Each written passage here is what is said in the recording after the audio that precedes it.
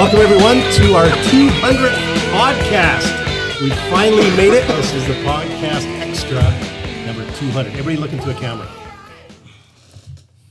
Because we are recording this.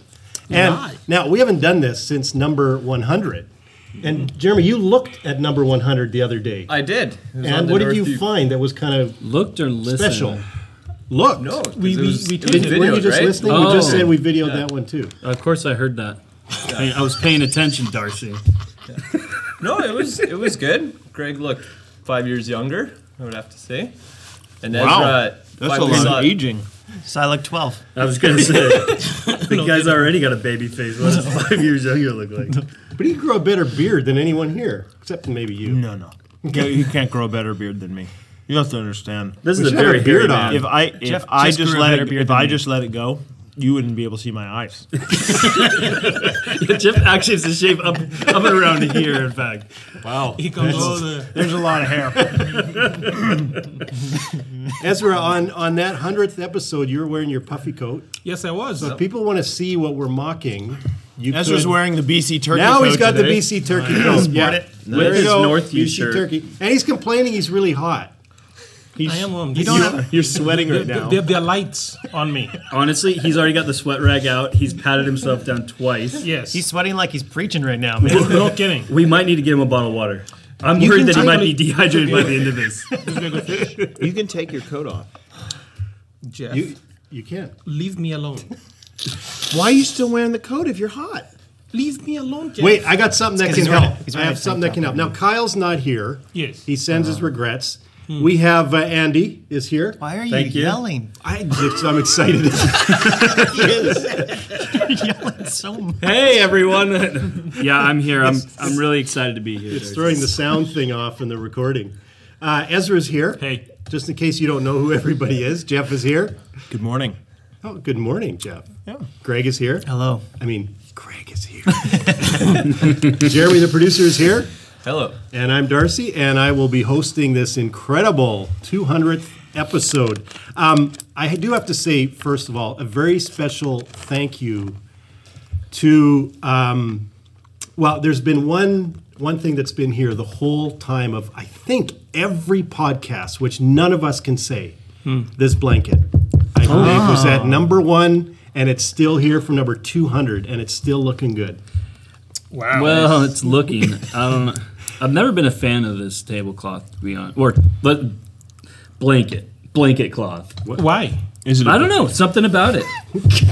It's a type of plaid, but it's not a plaid. And this, Well, This feels like a nap blanket. so to that me. kind of I would like ruins to the sleep fact I under got it. T-shirts made out of this for everybody. So I'm not going to yeah, take about those that. out now. I wouldn't wear that. And last week I announced that Greg there was probably something big we were going to announce on this podcast. So I'm going to let it out of the bag. I haven't even told you guys. Okay. We are now, once again, I almost heard it, by the way, on Sunday. Well, just let him. you almost heard what? What it was. I almost heard the secret. Oh, that's Just a different saying. secret. Oh, that's a different secret. Yeah, There's a lot of that's secrets coming going up. on today. What is it? The big announcement is we are now once again, after quite a break, going to start accepting food again. I'm not sure how I Right? feel about that. So if you want to bring food in, you can bring it in. We record on Tuesdays at 10:30. Hot, cold, doesn't matter. Just we'll eat it. We'll give it a go, right, Jeff? Right. That's the big announcement. That's the big announcement. Oh, yeah. Isn't that great? That is good. People can cook for us. Yeah. So in our, We'll accept on our it two, again. can Now we won't complain. on will our we, Jeff? 200th episode, right. can we all recall our favorite podcast moment? Oh, absolutely. Okay, so our favorite podcast moment. I Sure. did not warn any of you for that. No. What's yours? Mine actually is of Chris Ross when he was first here. Years like he was one of the early The early adopters days to this, that when yeah. he sat down at the podcast, he'd stare at the microphone like it was an ice cream cone, and he'd just stare at it while he was talking to the microphone, visualizing that it was the face of his friend. It was great. That was my favorite podcast Oh, moment. wow. Out of all 200, that was Yeah. it, huh? Greg, any idea? Yeah, my favorite moment is probably when Ezra and I got an opportunity to interview Ryan Walter Oh, that's right. in his office in the bowels of the Abbotsford Sports Center. Yes. And we had a really cool conversation about what it was like to be a Christian guy in the NHL in the 80s and 90s. And it was, as a hockey fan, it was a fun opportunity for me to meet. So the meet him and podcast chat with him. has given back to you. Yeah, that's why it's my favorite moment. Probably more than you've given to it. More than I ever could. And you took it on the road, and that was probably the first. And then the next time we took it on the road was a disaster. Yeah. Where do you take it? The Wheels on the Bus, that episode where we had it in the where all the guys on staff were going to a soccer game, I think, and we tried doing a live recording on the bus. Yeah, that fell apart. Yeah, it fell apart really Very quickly. quickly. That's one of my favorite moments, though. Okay. Just seeing that fall apart. Good. so That's your fast. favorite moment? Jeremy, you've been here all year. Do you have a favorite moment? They're all pretty good to me. They're all pretty yeah. evenly. Says the intern who wants to finish every out the Tuesday year. is a joy. Yeah. Steiger. 3 more Can I have months. 2 favorite moments? Of course you can. Thank you. Appreciate that. First favorite, well, this would be my second favorite, but I'll say it first, was one. I think this was only a couple podcasts ago. We were podcasting, and towards the end, I looked over, and Jeremy, the intern, was nodding off. He was asleep. Yeah, it was one of those moments, like when I'm talking to my wife, actually, and That was a good moment. the eyes are closing. He's bobbing his head, and he'd pull it back. And glad you're with us, Jeremy. We're that interesting. It was at that moment you realized that maybe the podcast is not as interesting. We think it's great, but So that was classic. My other one would be definitely the Ezra Jeff race. Yeah. I use that word loosely. But my favorite part in it was standing beside Jeremy and him beginning to announce, "Get your cold beer." And I look over and I think to myself, I don't know that you've drinking a beer in your life, Jeremy. this is which Jeremy? Jeremy, oh yes. Jeremy Lobdell. Jeremy Lobdell. Jeremy Lobdell, yeah. And it just caught me by such surprise, it kind of overshadowed the race, in fact. Ezra, what was your favorite moment? Remember the episode where Embers brought us lunch? Yeah. Oh, That was a great moment. Yeah. it So it wasn't a what we moment on talked the about. podcast. It was basically food. the food that we enjoyed. Yeah. Oh Wow. man, it was great. Can we And just it's give a odd. shout out to Embers? Oh man, It's a great food. It is. great. In Mission. Yes. Go there. All right. Thank you, Darcy, for indulging me. Okay, so we did something big. Check mark that. Darcy hasn't told yeah. us. Yeah, I did. You're right. Yeah, Yeah, you did the bus one. And also, Jeremy Lobdell said something one time that I didn't catch right as we were closing. And I think you three were on the ground laughing, and I can't even remember what it was. Yeah, I'm not sure we want to repeat it. We can't either. But he said something you guys could. I mean, Greg was just on the floor laughing, could not help himself. You know what's going well when Greg starts laughing and he just pushes himself away from the table because he's going to disturb everything. Okay, this. Actually, you know what? What? I think Jeremy said that the No, let's just, we don't need to. when you were No, Ezra, we don't need to go into what was said. All right? Okay. We're trying to keep it Jeremy. G, and I've already got a habit of making Jeremy. it PG. Sorry, Darcy, can you please What did you continue? call me? I don't know. Can you please continue? Keep going. That- Okay. Yeah, that'd be fun. Now, Thank you. one of our longtime listeners brought in a special gift for this occasion, which I think this could become one of my favorite moments on the podcast. Just a minute, somebody's calling me. Why are you going to take a phone call right now? Somebody actually is From LA. Okay, I no, won't take you probably shouldn't take your phone call I from don't Los know who that Angeles is. during the podcast. I got a call from Florida the other day. Okay, what are we doing with the you podcast? losing And then I got a call. My mom? No. For you and you, a special gift from one of our longtime listeners. You and you is Well, now that kid- there are video it's- cameras, not everybody's watching it. You should be watching it on video. Ezra and Andy. Andy. Okay. Yeah. So, but you have to do this. There's a longtime listener came by, dropped this off, and said, "This is a special gift for you guys on this occasion." You're not assuring. This is unassuring. I'm concerned. Oh, So you guys go ahead, get that. What did you get? Nice. Don't think I won't walk. no, through can you this. please put it on? Absolutely. We got I to see will. what this looks like. See, we can't do this when Oh, it's man. just. If you're not watching on video now, This is an this Andy. is. This is Andy I have it Steiger on in there? high Dude, school. that's a good look where's for the you. front? Andy, I think that's a woman's wig. Where's the front? So the front I do. is They are a women's wig. I don't think it really matters. it doesn't matter. If you've ever wondered what I look like with hair, now you know. This is what my wife saw, and she said yes to my proposal. You got it's like highlighted. I actually did have blonde hair at one time. I dyed it blonde. Andy actually. that is a good look. As in, you look like you should be selling drugs on the street corner. Okay. Wow. Thank you to that special That looks nice. long-time listener. We need to take a selfie. Yeah, totally. Can you email it? Should we just pause while you do that? Okay, keep going. We also have our special happy 200th episode cake that somebody brought in for us. It is apparently one of the best chocolate cakes in all of Abbotsford. I believe it's very much Okay, gluten-free. we're tweeting So that. I'm not sure Greg is going to be able to eat any of that. But Jeff, because you're the lead pastor, I get the chocolate disc at the what? top. No, it's a button. Put it on your Is it chest eatable? and Is it? wear it. Can I eat it? It is edible. Yes, it is edible. Yeah, I'll go. Wow, Jeff is eating something. Okay. Oh, There's a one. hair on there. actually. One, Darren leaves the hair on the cake. one other thing. Now, we've been mocking Andy a lot. Oh, but he has decided. I'm sorry, has every camera angle got to look at that? He has decided to give each one of you a special 200th I already episode. have a book from A, him. Jeff has a sign one saying, "Do not interrupt me. Don't interrupt me ever again." Oh, actually, we gave that one away. now Kyle is not here, but he was recently in Thailand, and we've been mocking Andy a lot about his book, right? I lot. You've been getting it a lot, Yeah. and you know he's really not been appreciated around here. Who? Andy? Yeah. Okay. Exactly. So Kyle went all the way to Thailand and actually found some people that appreciate the book.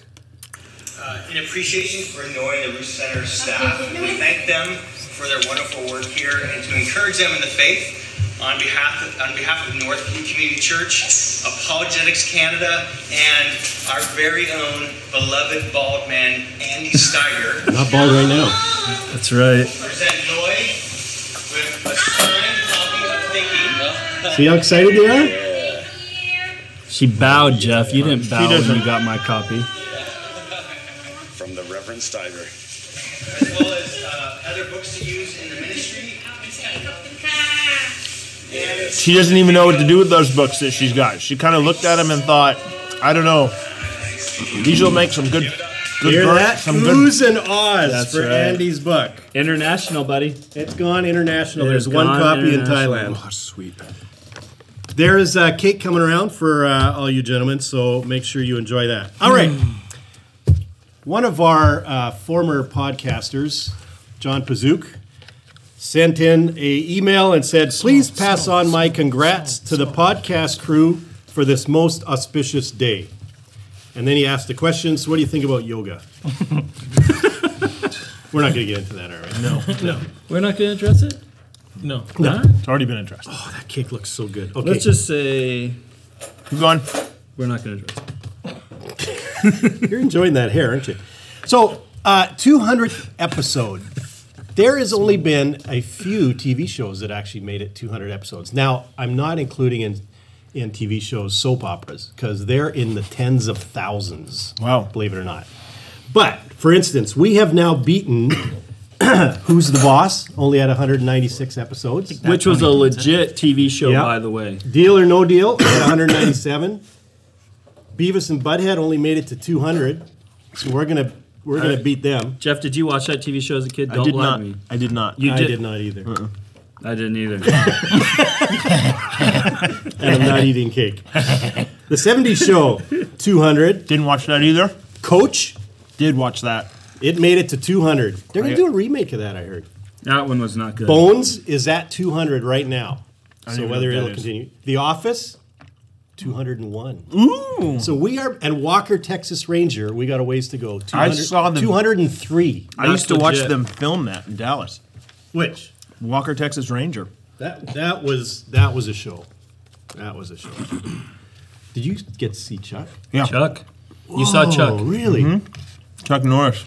Yeah. Can I touch He your and I are eyes? buddies. Your eyes have seen him? I want to touch your eyes. Okay. That disturbs me. I just want to get your guys' opinion now on these news stories that have come out recently. Whether you think it was good, bad, stupid, whatever. This cake's delicious, by the way. Is it? It is. It's delicious. Two families from Montreal, just fathers and sons, two families, made a 3,300 kilometer road trip to go get some original Kentucky Fried Chicken. So go to the original location to get KFC. Somebody's got too much time. Three of the sons had never had KFC before, and they were like 12. Had never had it. Good idea, bad idea. The horror.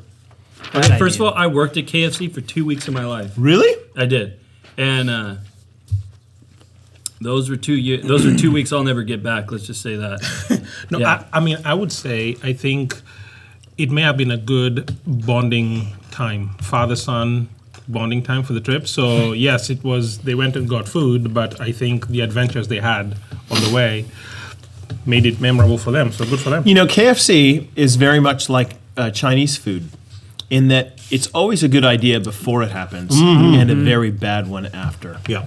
Yeah. Even during.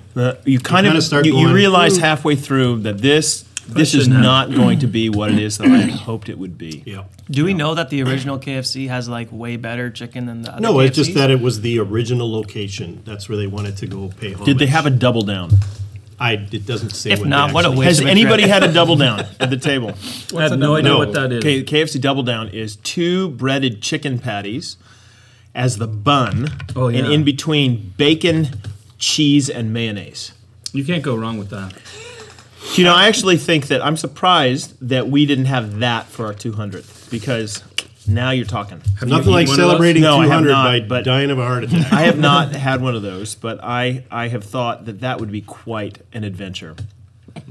Really? I have. Yeah. Well, speaking of double downs, did you guys hear about this story? A couple getting married, and his name is Joel Berger, and her name is Ashley King. So it's the Burger King wedding. This is all true story. Look, it's all over the news. Look, it's on the internet. It's on, It must be true. they've known each other since they were in 5th grade, and Burger King is actually paying for the whole. Really? wedding. Yeah. The reception. Really? Yeah. Whoppers. So if my last name was Ruth and I married a Chris, Wow. I wonder if Ruth's Chris Steakhouse would cater my wedding. Probably Wait not, a minute, I'm 'cause- already married. That ain't gonna work. And you'd have to change your name. And there's a Utah man returns 75-pound bag You of always know. cash. You always know it's not going to be good at the beginning when you start with that line. Utah man. Sorry, I'm kidding. For all those who are in Utah, If you are listening from Utah, we'd love to know that. Yeah. I doubt we How have many of his wives are in this story too? We went there. So this Utah man got a surprise when he stopped to pull a large orange bag off the highway, fearing it would become a traffic hazard. Good thing to do.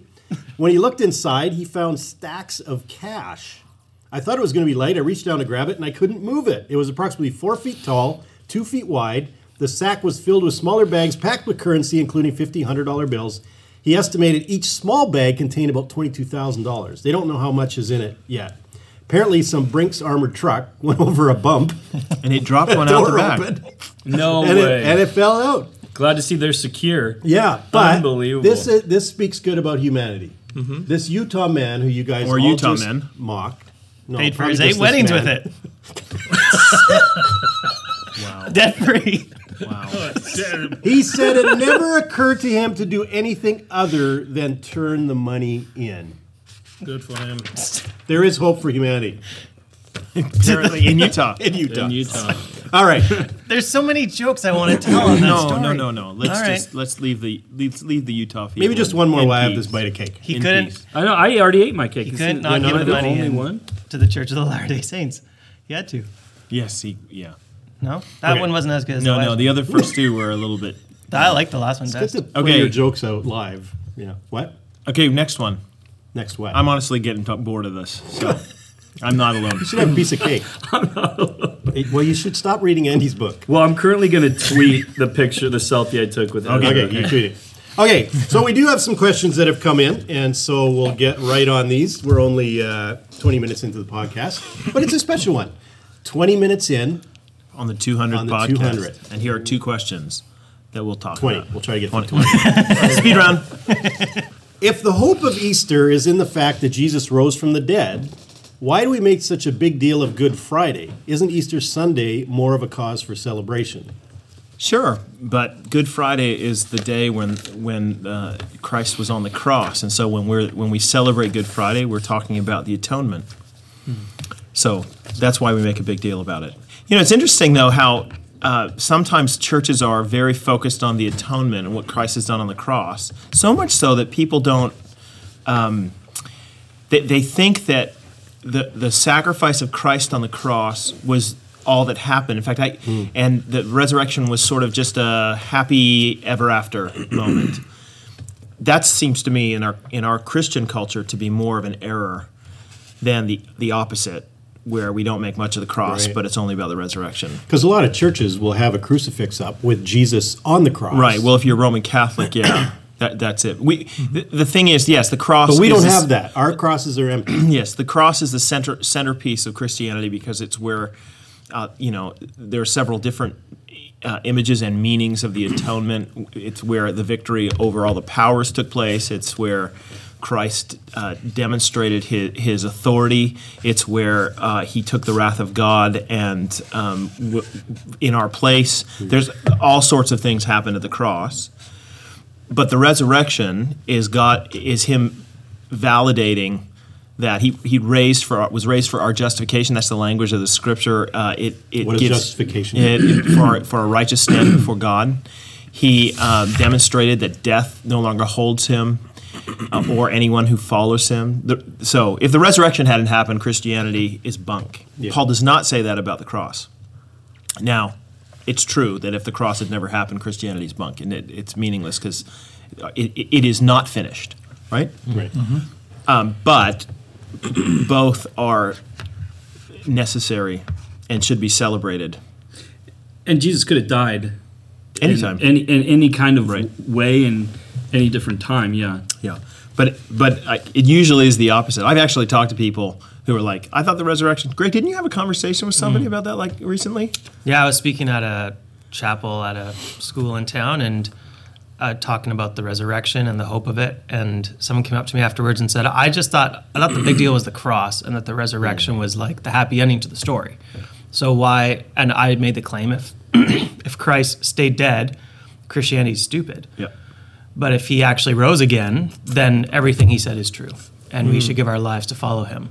And that kind of language startled this person to the point where they were like, I just thought it was the happy ending, so it wasn't a sad story, but a happy one. Wow. It's kind of interesting. Everything, both in the past, present, and future, it's all pointing to the resurrection. Yeah. This is the centerpiece of Christianity upon which everything depends. So another. By the way, could I just You would say the same. can I just You would sit there say for a that the second cross, longer? though. You would say the cross, though, is part of that. Like the point is that you can't separate these two: death and cross and resurrection, right? Well, and the birth, right? That is what I was talking to my if kids he wasn't about. born, he wouldn't have been. Right, but Yeah, that Christ lived, Right. died, and lives again. Yes. And this is an important part, and I think this is important too to juxtapose with the Lazarus story. Lazarus died again, Yes. right? He was brought back to life, but he died again. And this was I think an important point of the resurrection people forget is that he lives. Yes. That Jesus never died again. Right. And he's the first fruits of what will be the case for us. First fruits meaning that the first part of the harvest, which the Lord will bring in. And I think this is important too because with the disciples saw Lazarus rise from the dead. That did not convince them to die for Jesus. They all abandoned him. Notice that immediately after the Lazarus story, we head into the trial and death of Jesus, and they all abandoned him.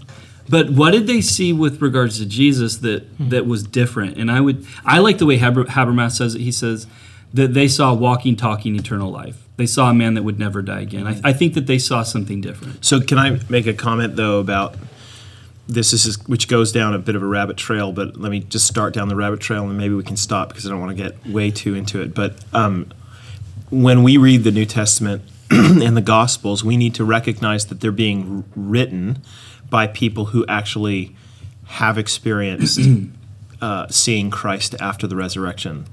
So there's a value in entering ourselves into the story and saying, well, they didn't know at this point that Jesus was going to whatever, but the writer did. And so when John writes the story of Lazarus, it's one of the 7 signs in John pointing to belief in Christ. There's a reason that he uses the Lazarus story. He is deliberately trying to say this is a foreshadow of what Christ will do and is what Jesus, because he rose from the dead, because he's the King, because he's the Christ, the Son of the Son of God. This is what he does for people. Just like the turning the water to wine earlier on in the book of John is expressing something about what Christ has come to do. He's come to actually turn, to give the greatest party. That's what heaven will be. That's what the kingdom is. It's the greatest party with the best wine. He gives sight to the blind. This is what he comes to do, is to restore our vision, not just physically, but in all ways. That he has power over death. My point is that John chooses these 7 different stories, these 7 different signs, these miracles, which is the resurrection of Jesus is the end one, to point to something that Jesus comes to do and to give evidence. There's signs that you should believe in, that Jesus is who he said he would be. My point, though, is that when a writer comes along and they write one of these books, the Gospels, they are writing it from the standpoint of someone who's already the resurrection's already happened. And so sometimes we get into that and say, well, look, at this point in the story, they don't know. Well, actually, they do know. The writer knows. So just be careful in the way that you understand some of that. And I'm not saying, Andy, that you did that. It's just some of the language you used seemed to say, well, no, you can't, that Lazarus died again. That's not the point. The writer's not saying that. He's actually putting this forward to say, well, actually, Lazarus is experiencing what we all will experience because Christ later rose. So I'm all with you there. I definitely think the writer's building a case and everything's moving to the resurrection. I just think it's important for us to see how the resurrection is distinctly different from other things that we see or other things even in history that may have happened, right? Yes. That we could go, okay, look, the resurrection, though, is different. The resurrection of Jesus... Like a near-death experience, right? Even, And right? he didn't the die resurrection's again. Different. That's Yeah, right. Exactly. Yeah. That's my point. Right. What is the significance of Jesus being dead for 3 days? Do you know, if you want to go online, you can actually look at Challies.com. He does a reflection on what happens in the intervening days. That's the next question. What happens Yeah, in there? and I'm going to point people to the internet mostly because it's a largely neglected piece of theology. Can I add, though, it's neglected because there's not a lot written about it in the New Testament. We don't have a lot of description, right? So we have in the Apostles' Creed, he descended into hell. Peter. And so there's a few. There's a few kind of vague references in the New Testament that are hard sometimes to understand. Even the passage in 1 Peter is a little bit difficult to make sense Ministering to the spirits. of. Right. So like, what does that mean and stuff? And so it's the reason it's sort of neglected is because nobody's really sure exactly what happens. But I'm going to point to Challies.com, and he wrote an article on it. I think. Am I right about that? I think it's Challies.com that he wrote an article just recently about it. It's one of the most neglected aspects. Oh, I might be wrong about what the website is. And you love the fact that we do this live? Yeah. I should have looked it up. I think it Ezra's is. going to find it. One of the things that would be significant to note is that he was dead. And the other thing, too, and I know this is just kind of a no-brainer, but that he prophesied that it would be... He said he would do this. Yeah, that he said he would. If you read through Mark's gospel in particular, he says it repeatedly.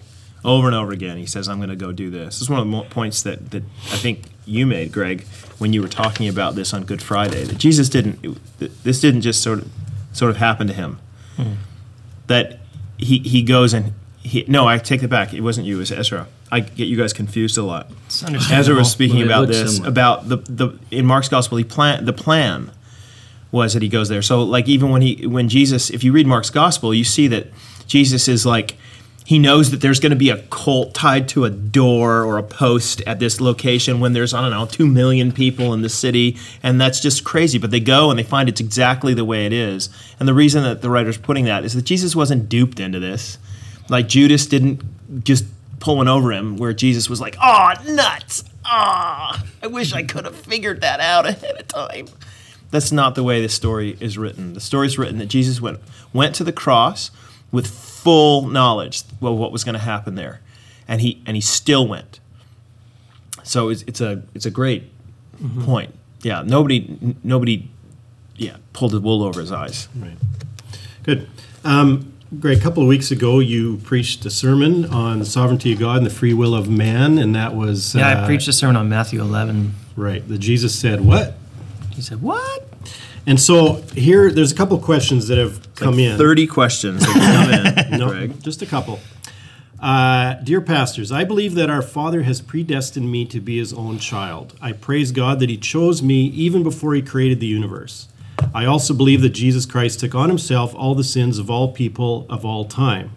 To me, chosen for salvation means God has chosen each person personally, specifically, and intentionally. It's not that God excluded others, but it's so precious that he chose me. Therefore, I believe that chosen by God means that God has individually and specifically chosen each member of the human race to be forgiven and to become full-fledged members of his family. I mean, that's not reflected in the text of Scripture. That God has chosen each individual of the human race, without exception, Right. to be a part of the elect is just not the way that the Would you- language would of you wanna chosen go- is used. Are you thinking? Sorry, I just want to be specific. Are you saying Yeah. the passage you were preaching, or are you saying? No, I'm saying that all the Scripture? that the language of chosen nowhere in Scripture reflects each person without exception. There's always been an elect. There's always been some who have been chosen by God. I hear him saying, Well, I see that- people are going to go. Well, what about John 3:16? No. God- the Jesus language is- of election is not used there, though. Okay, so that's where I'm trying to get specific here. So we're Yep. going to say in the So what is language the, of election. What does the word elect mean? The word elect means to choose out from a group. So that's just what the word means. So it does mean Okay? some are chosen and some are not. to say that everybody is chosen is to do great damage to just simple grammar. Like that's not what the word means. The word means to choose out from a group. And so you have passages of Scripture that say that.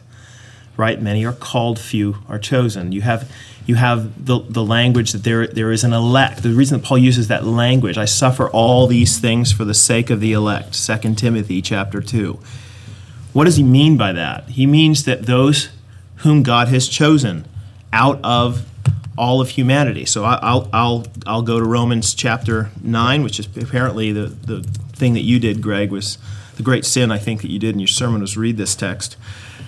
Sorry, I'm being joking. Although I am surprised at how many people recoil when they just read Romans 9. And it's not just this situation when Greg read it in church. Every time I've ever read it in a pulpit, and that's 20 years of pulpit ministry, it's shocking to me how few people have actually ever sat down and read Romans 9 and just read it. And they recoil and say, well, surely it must mean something else, or there must be some hidden meaning under the plain meaning. Because it can't be that way, even though Paul is expressly answering the very objections that are brought upon the doctrine. In the text itself, they say, well, there's no way it can mean that. Actually, it does. This is coming from somebody who spent a good 3 years of his life, nearly every day, trying to fight the meaning of Romans 9, and finally had to give in to it. But the language, for example, of election, you get Paul, Romans 9:22. What if God, this is Romans 9:22, what if God, desiring to show his wrath and make known his power, has endured with much patience vessels of wrath prepared for destruction? That's a reference to Pharaoh and those like him, which is the context here, in order to make known the riches of his glory for vessels of mercy. That's a reference to Moses and the people of Israel, the context, which he has prepared beforehand for glory. Listen now, even us, whom he has called, not from, there's the word, from the Jews only, but also from the Gentiles. So here you have a body of people the Jews, and you have a body of people, the Gentiles, and those who are chosen by God are called out from these groups. It is, I'm just saying this, historically, very few people have been able to argue that God chose everyone. In fact, I don't know anyone who is respected within the academy anyway who argues that viewpoint, because the Bible just doesn't say that. They will say that the debate here is around on what basis God elects. Okay, that's within the Orthodox teaching Christianity. I mean small o Orthodox. I don't mean the Christian Eastern Orthodox. I mean that what has been taken to be true by Christians and endorsed at church councils for centuries is that God has elected a group. Now we can debate, and we do debate, the basis for that election. But we are not saying that God chose everybody. And hey, it means to me that God chose me and he chooses everybody else. That's meaningless. That's meaningless to the grammar of the scriptures.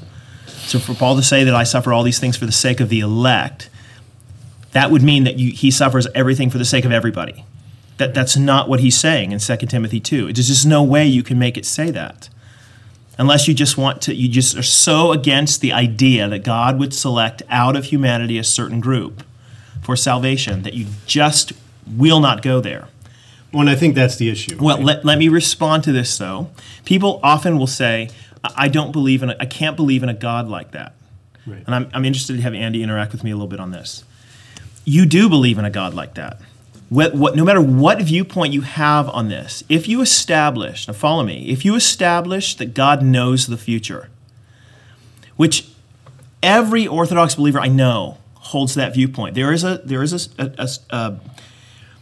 a strain of Christianity today that is arguing against God's knowledge of the future. It's the open theist camp. We are not them.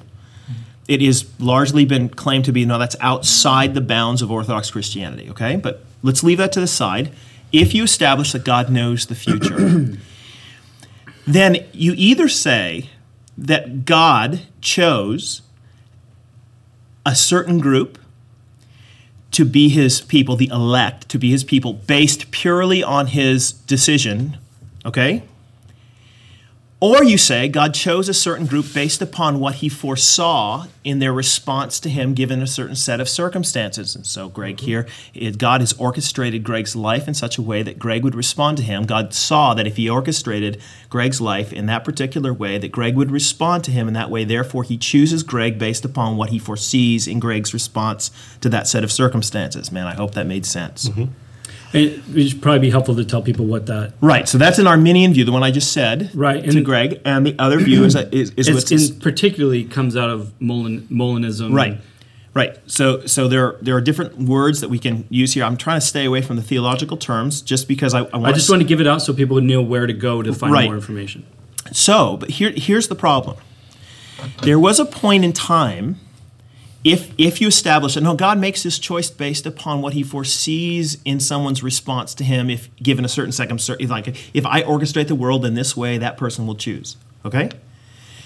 God has chosen to create a world where only certain people respond.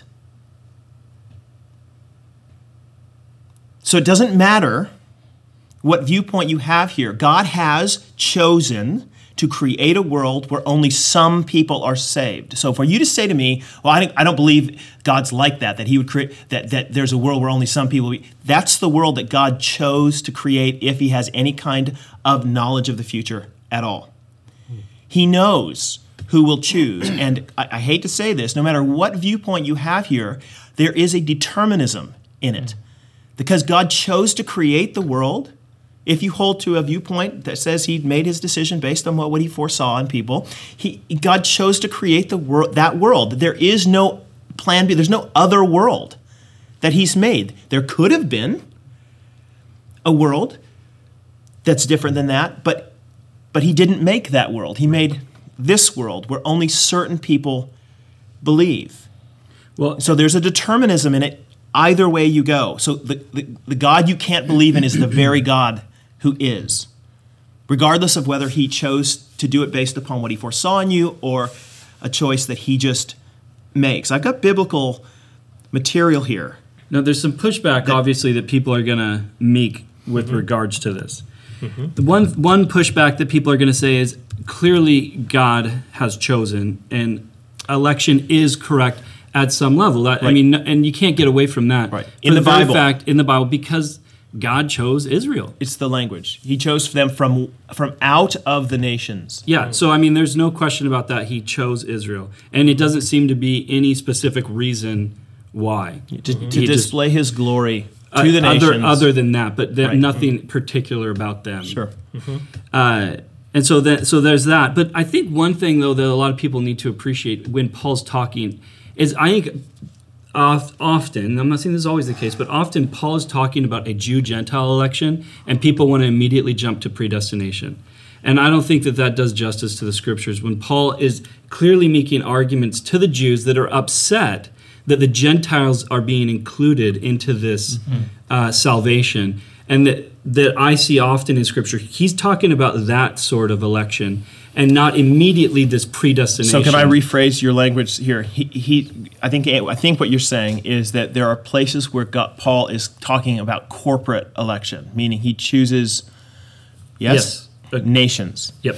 Yeah. So I'm going to disagree with you that there are places, in fact, where he's talking both corporately and individually, and it's difficult to divorce those two from each other. In fact, Romans 9 is dealing with the very question of why don't all the Jews believe if God chose them?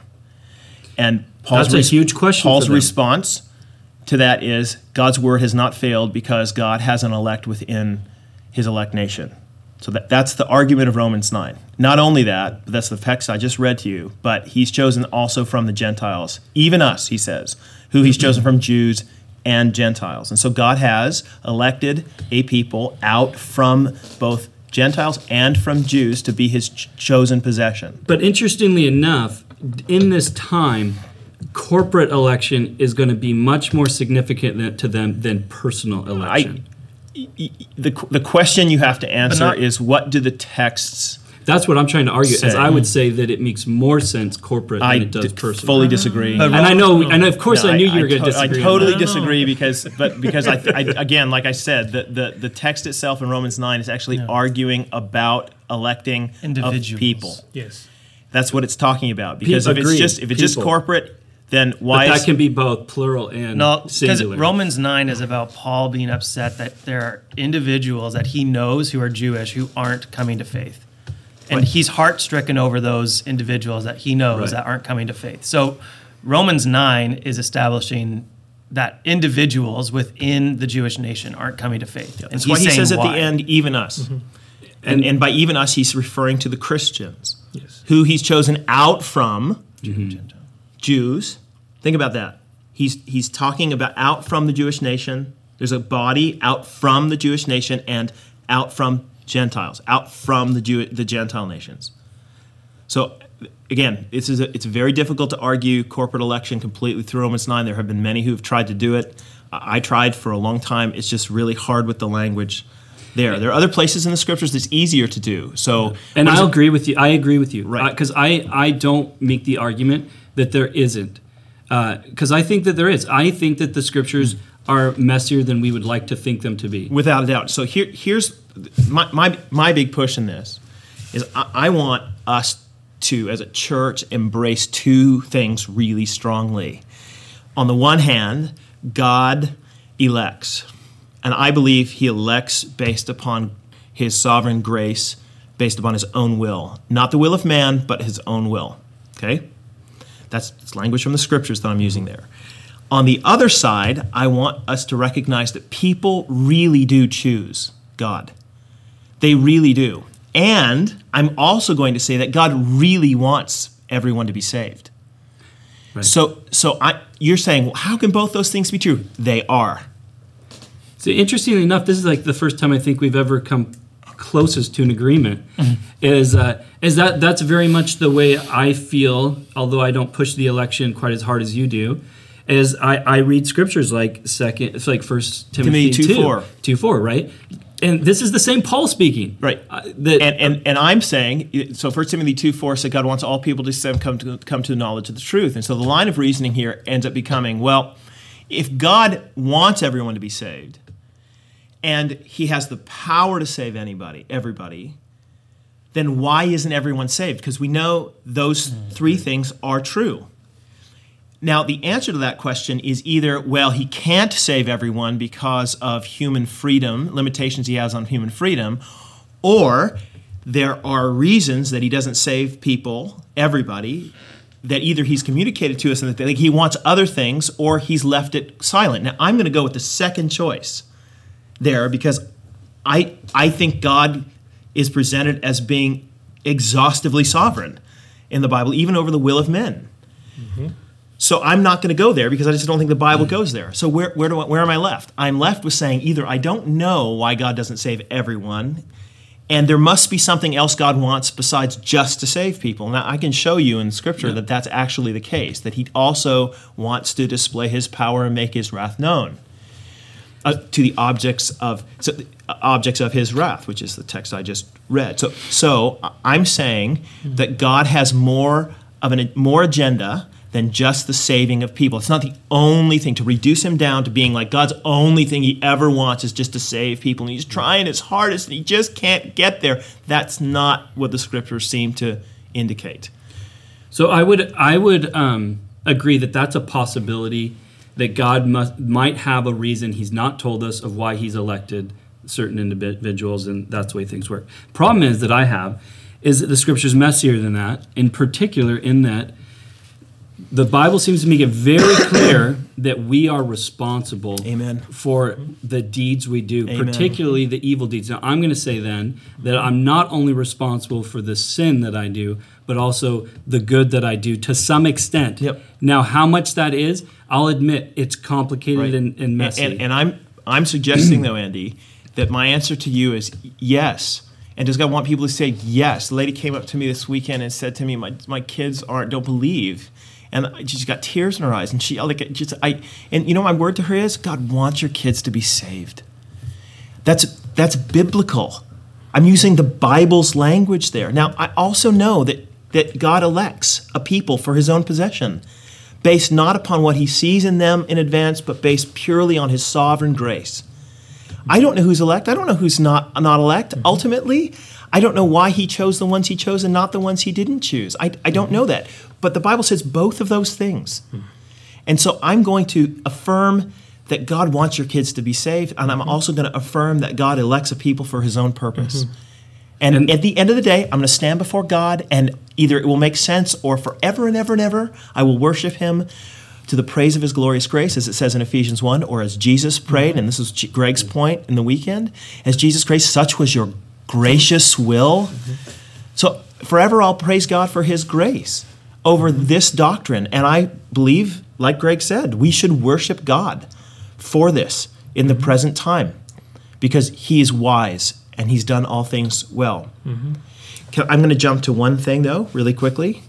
In Matthew 11, so what I was saying before, this is the text that Greg was preaching on, but right before that text that Greg was preaching on, he's preaching on Matthew 11:25 and following. What you have in Matthew 11:20 is actually what I was talking about earlier, that God, before the foundations of the earth, had to make a choice about what kind of world he was going to make, regardless, even if you say, well, he's making a decision based upon what he foresees in people. So here you go, Matthew 11:20. Then he began to denounce the cities where most of his mighty works had been done because they did not repent. Woe to you, Chorazin! Woe to you, Bethsaida! For if the mighty works done in you had been done in Tyre and Sidon, they would have repented long ago in sackcloth and ashes. But I tell you, it will be more bearable on the day of judgment for Tyre and Sidon than for you. And you, Capernaum, will you be exalted to heaven? You will be brought down to Hades. For if the mighty works done in you had been done in Sodom, that city, would have remained until this day. God would not have brought judgment upon them because they would have repented. Did Sodom repent? No. Why not? God didn't do the mighty works. Because God didn't do the mighty works in Sodom. What? Why wouldn't God do mighty works in a place where people would repent? That's my point. God chose to make a world. I'm just saying, God chose to make a world where Sodom wouldn't repent. Could he have made a world where they did? Yes. Did he choose not to? No. Why? So now you're left in the question. Yeah. And we don't like that question. You don't like the question, but Jesus don't addresses. argue then at this point, suggesting that, oh, no, God, unless you go, that the future is totally open and God doesn't know it. Right. It's the only way. But this text says he does. And that's problematic because we start messing with the attributes of God. Right. Thus, it's unorthodox. My problem then is where you go the flip side, and we have these hyper-Calvinists that make God the author of evil. Right. And I think that's outside the playground. So you see why I'm trying I know. my best to hold these two things and preach as firmly that you are responsible. Come to me. All you are weary and heavy laden, come, repent, open the door, believe in Jesus. God wants you to be saved. He wants everybody to say, he doesn't take delight in the death of the wicked. And on the other hand, praise to the God of glorious grace who elects a people for his own possession based purely on his sovereign will.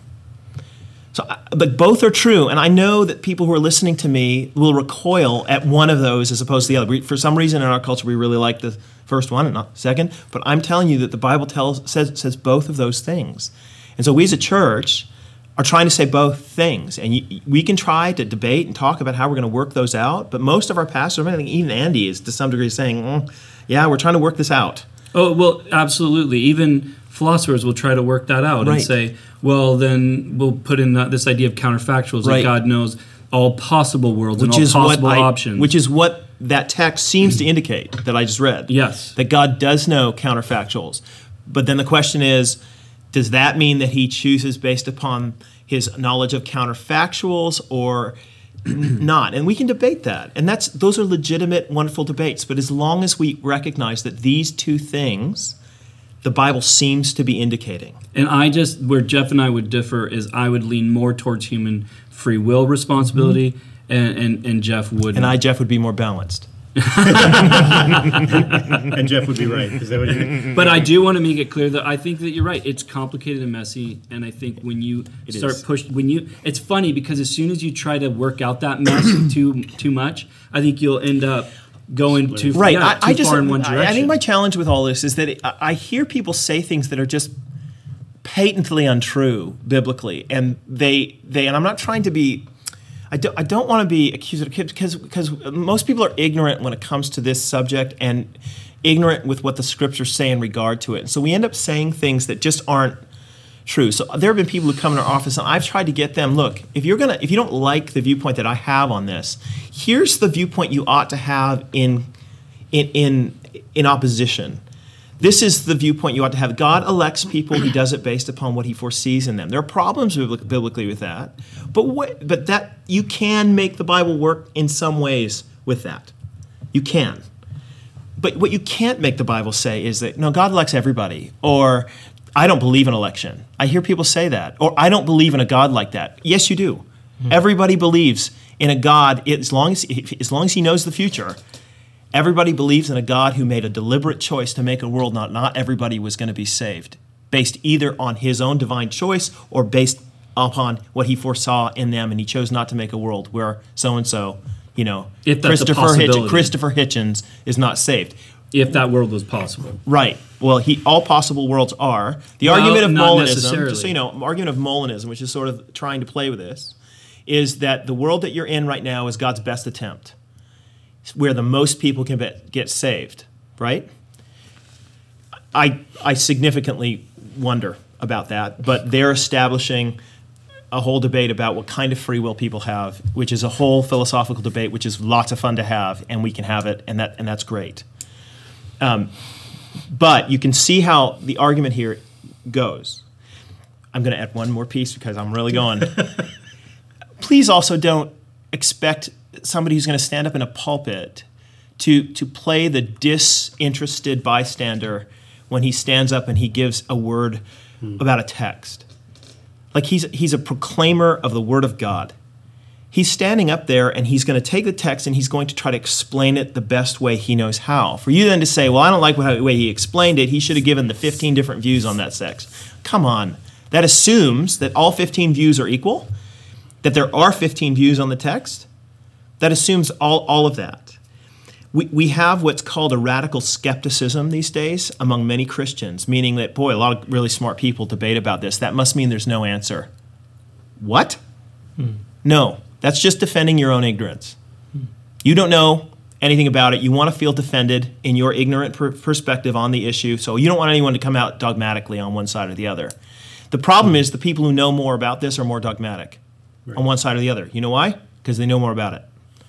So don't expect the pastors of the churches, or regardless of what side you take on this, to be non-dogmatic in their viewpoints. There's a guy named Roger Olson whose viewpoint I don't agree with on this issue, but I appreciate the fact that he is dogmatic in his views on the opposite side of me, because he's not apologizing for the way that he reads the text. I don't agree with him, but I don't expect him to stand up and say, well, it's really, I don't know, and every view is allowable. You know what? He should stand up if he's preaching a sermon and preach the text the best way he can, and then let the people judge whether or not, like good Bereans, judge whether or not he's handled the text well. Right. Right? So you and Andy disagree in a lot of points in this topic, but yet... I don't know about a lot of points. I actually think Andy and I disagree based upon on what basis does God elect. So Andy's going to argue, I'm putting words in your mouth, brother, but Andy, I think, is going to argue that people have a libertarian free will and God can't determine their choice. He can't logically determine their choice. I'm going to say, yes, he can. That really is the fundamental difference between our viewpoints. It's a philosophical difference. I'm going to argue, this probably has some, my training was in biblical exegesis, Andy's was in philosophy, and so there is a difference there. If you approach this from philosophy, you're probably going to come at it from Andy's point of view. If you come from biblical exegesis, most biblical exegetes I know go the direction I'm going. So, and that's exactly right. There's philosophical reasons. Right. Now, interestingly enough, to be fair, a lot of Reformed guys will use the same philosophical line of thinking I will, but they'll just won't agree with it. They'll just use it, and I think this is valid though. They'll use it as a possible option. It's a thought experiment. It's to demonstrate there's not logical contradictions. Right. God could have done it this way, even though they don't believe that He did it this way. He could have done it this way, and that's usually used in an apologetic setting to say, look, you guys argue that God is responsible for evil. Actually, there is a way that He's not responsible for evil, and here's how. Which would be the free will defense. And they find it palatable. Which would be helpful. I think it's helpful for people just to understand that sometimes we can have these conversations, and it doesn't necessarily mean that you love Andy. Agree with He's all my these dear things. Brother. Well, that's what I wanted to get across. You guys can fellowship together. You can sit beside each other in church. I think he's wrong. As I think Jeff is wrong. Right? But I think that's my point, though, is that we disagree about the subject. I hope Andy comes to my point of view, and I try to convince him of it at every point.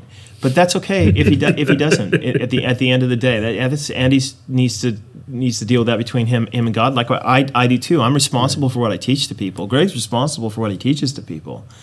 But don't expect Greg to back down from his views. Like he somehow needs to apologize for holding a viewpoint that is not only biblically defensible, but also well within not only the bounds, but it really was the major opinion among many in the church for centuries.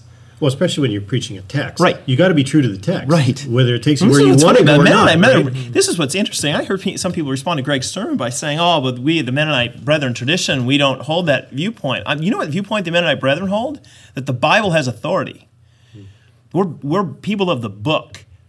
So we don't try to drop any systematic categories over a particular text or not. What Greg did was eminently MB, which is, here's a passage. I'm going to try to explain how Jesus hides it from the wise and learned and reveals it to little children, such is your gracious will. Here's what that language seems to be saying. Yeah. I think it's important just to note that we can disagree with one another on these open-handed issues, and we can still get along. I think what Jeff's saying, though, is really important. If you're going to disagree, though, at least make sure you're thinking clearly on the subject and you understand what you're disagreeing on. So in heaven, one of you is going to be able to say to the other, "Ha! Told you I was And right. we probably won't say that to each other. Well, no, in a few millennia. Yeah. But I've honestly said this to Jeff, though. It could very well be the case. Right, That yeah. we get there and I'm like, yeah, you were right. Right. And at that point, And you'll it be like, doesn't matter. mea culpa. Yeah. You know what I mean? I will say, though, there's that side of it, but there's also the side that you just as teachers of the word, you need to understand, though, that 1 Corinthians 3, be careful how you build, is what Paul says. And so this is one of those areas where, yes, there's some wood, hay, and stubble, and someone's teaching here, whether mine, Andy's, whatever. And we take seriously that we stand before God, and we wouldn't be teaching what we're teaching if we didn't believe it to be true. I've heard somebody called me a heretic the other day for believing this, the viewpoint I hold, which I just think is unreal. It's such a loose use of that term and so outside the bounds of what heresies ever mean. The viewpoint that I hold is not only well within the bounds of Christian orthodoxy, it's been like the biggest view for most of the years. Since Augustine. And so I'm just saying, be real careful with that sort of language. I would never call an Arminian a heretic. I would never call them. I have actually had people meet with me in my offices at Northview who've actually held heretical views, thinking, of course, that I'm a heretic for not holding theirs. But theirs are historically outside. They're actually Pelagian in the view. That's heresy. So I try to tell them, okay, don't hold that view. You should hold this view. If you disagree with me at this point, that's fine. Just don't hold that view. Hold this one. It gets you inside of the Orthodox camp. This email ends with a true story. A friend of mine has been struggling, wanting to become a Christian. He told me that maybe salvation was not meant for him. He also has difficulty with some questions. Accordingly, we have gone to Andy Steiger's Thinking Series on Wednesday nights. Wednesday nights, 7 p.m. to There's a 9 book p.m. that corresponds to There's that. a book that corresponds with that. The book. That's it. Just wanted you to get that point. No. I appreciate that. A week ago, he told me he had taken Christ into his life. Praise So that's God, eh? very cool. I am so very grateful that he took this step before hearing last Sunday's sermon, the one we're just referring to that Greg did. He would surely have concluded that he was one of the unchosen ones. So what do you make of that story? Oh, I don't know. That's what we call a counterfactual that they've created. What's interesting, though, is this was one of the greatest pieces of feedback, greatest in terms of numerical, that I heard from people about my sermon was, I am so grateful that my non-Christian friends didn't hear that sermon because they would have, I know, they say, that they would not have come to Christ through that sermon. Oh, and yet there are many people who have come to faith in Christ by hearing those very things. My response to them has been, same that I'll say to this person, that let's not put shackles on what God can do through his word by his Spirit. Yeah. What's the responsibility of a pastor? Right? I mean, a few weeks ago, actually, I spoke about the what Paul understood his ministry to be, and that was that of the watchman who's supposed to sound a clear bell regarding the coming hordes against the city, or in his language, in Acts 20, I did not hesitate from teaching you the whole counsel of God. The responsibility of Greg is to teach the whole counsel of God. One of my concerns with establishing mission, I don't mean the town, mission as the only thing that we're about, is that I somehow need to cater everything I say about God to the palatable whims or the changing whims of a culture that doesn't believe in him. Just say something. Don't say something that's going to put them off. Why not? Like if the Bible says it and Jesus is not ashamed of it, then my question is, would your friend not come to faith in Christ if he read Matthew 11, 25 to 30? Because that's the question here. Because then my question then is, if they say, well, no, he wouldn't, then what Christ is he coming to?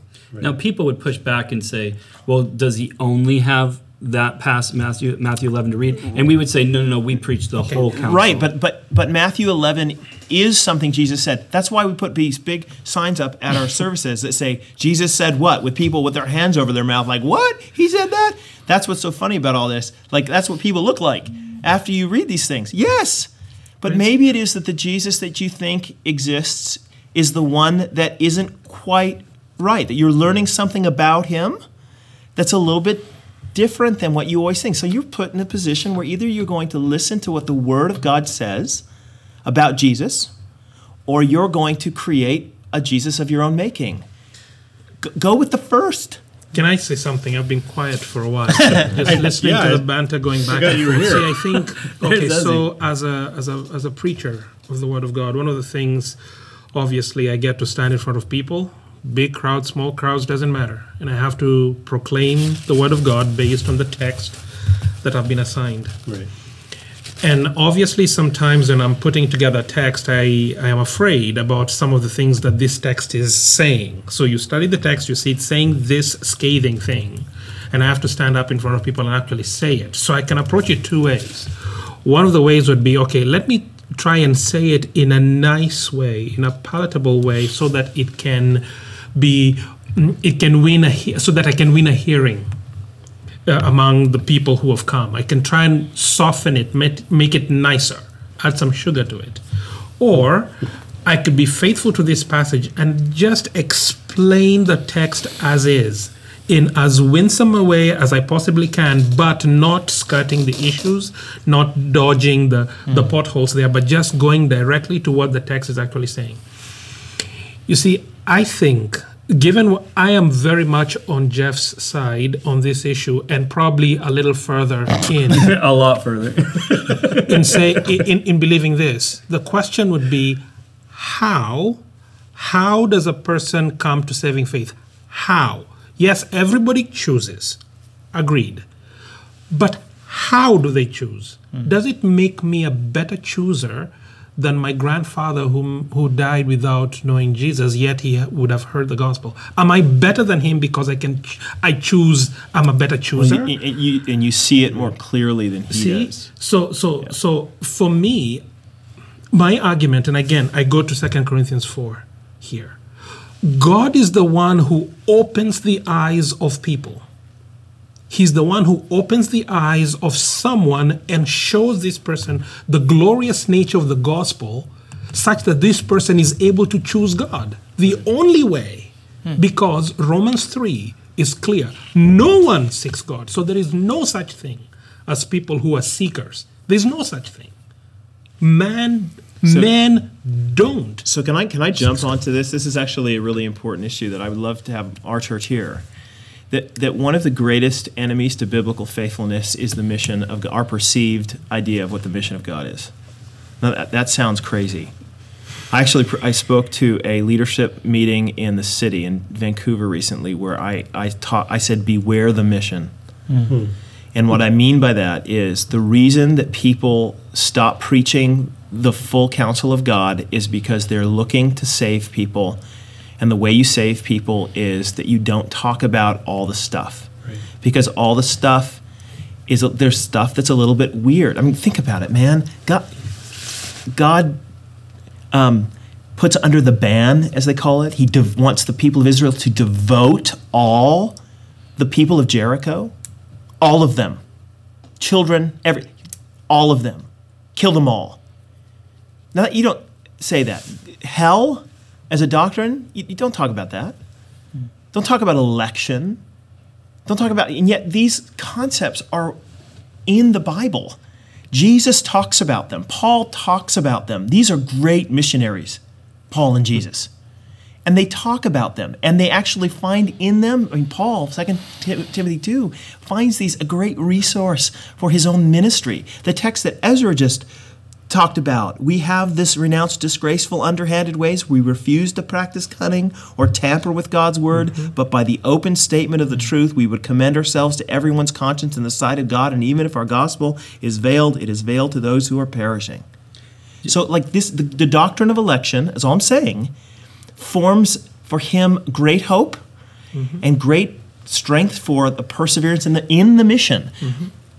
But if all you're seeing is trying to reach people, there's a danger there. And I'm not saying that every missionary does this. I'm saying that you have to be careful about trying to reduce everything down to how your unbelieving friend's going to hear it.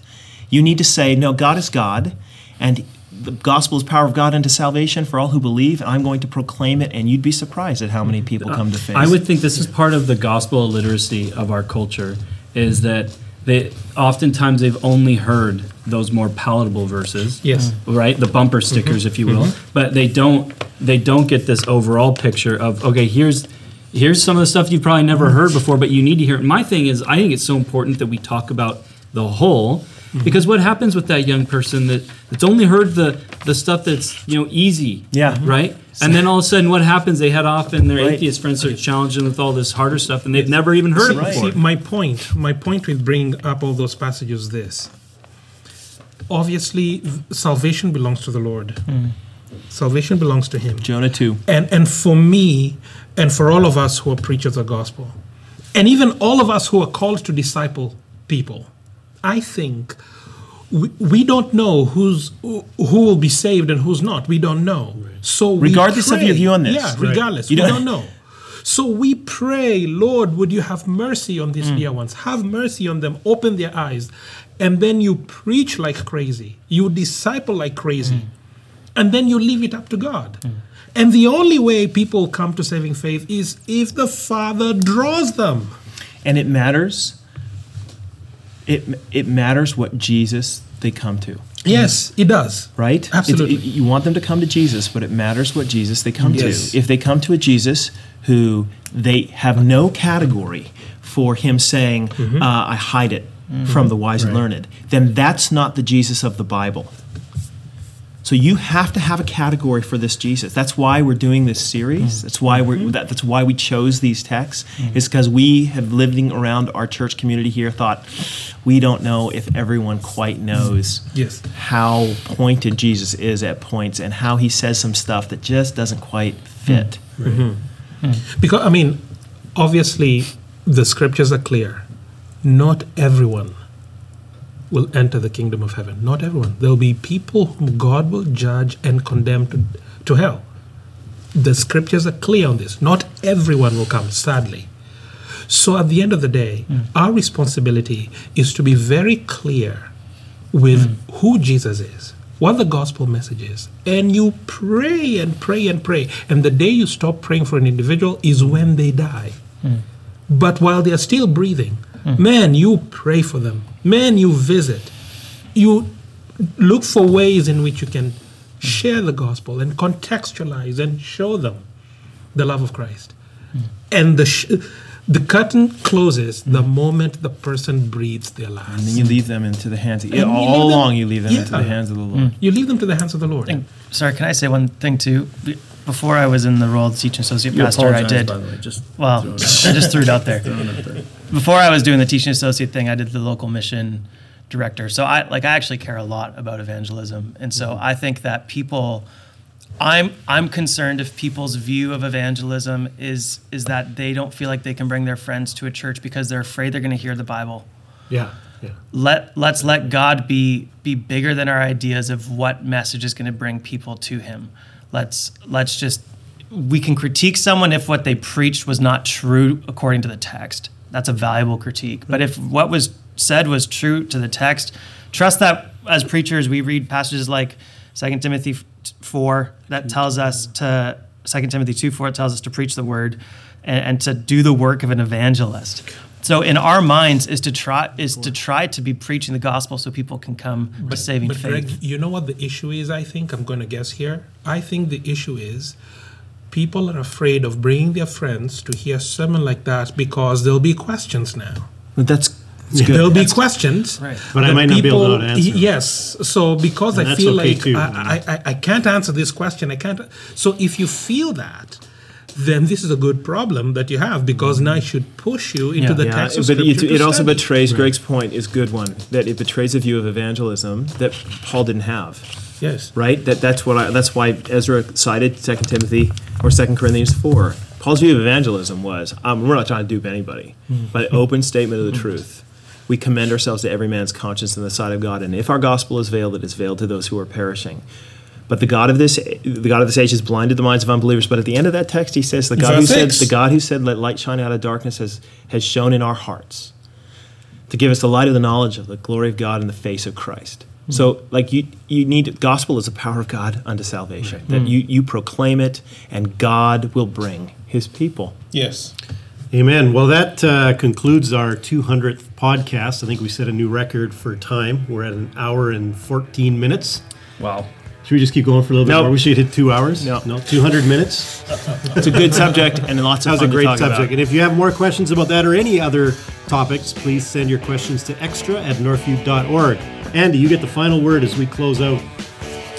Jesus said in Matthew, "Come to me, all you who are weary and heavy laden, and I will give you rest." Amen. See you next week.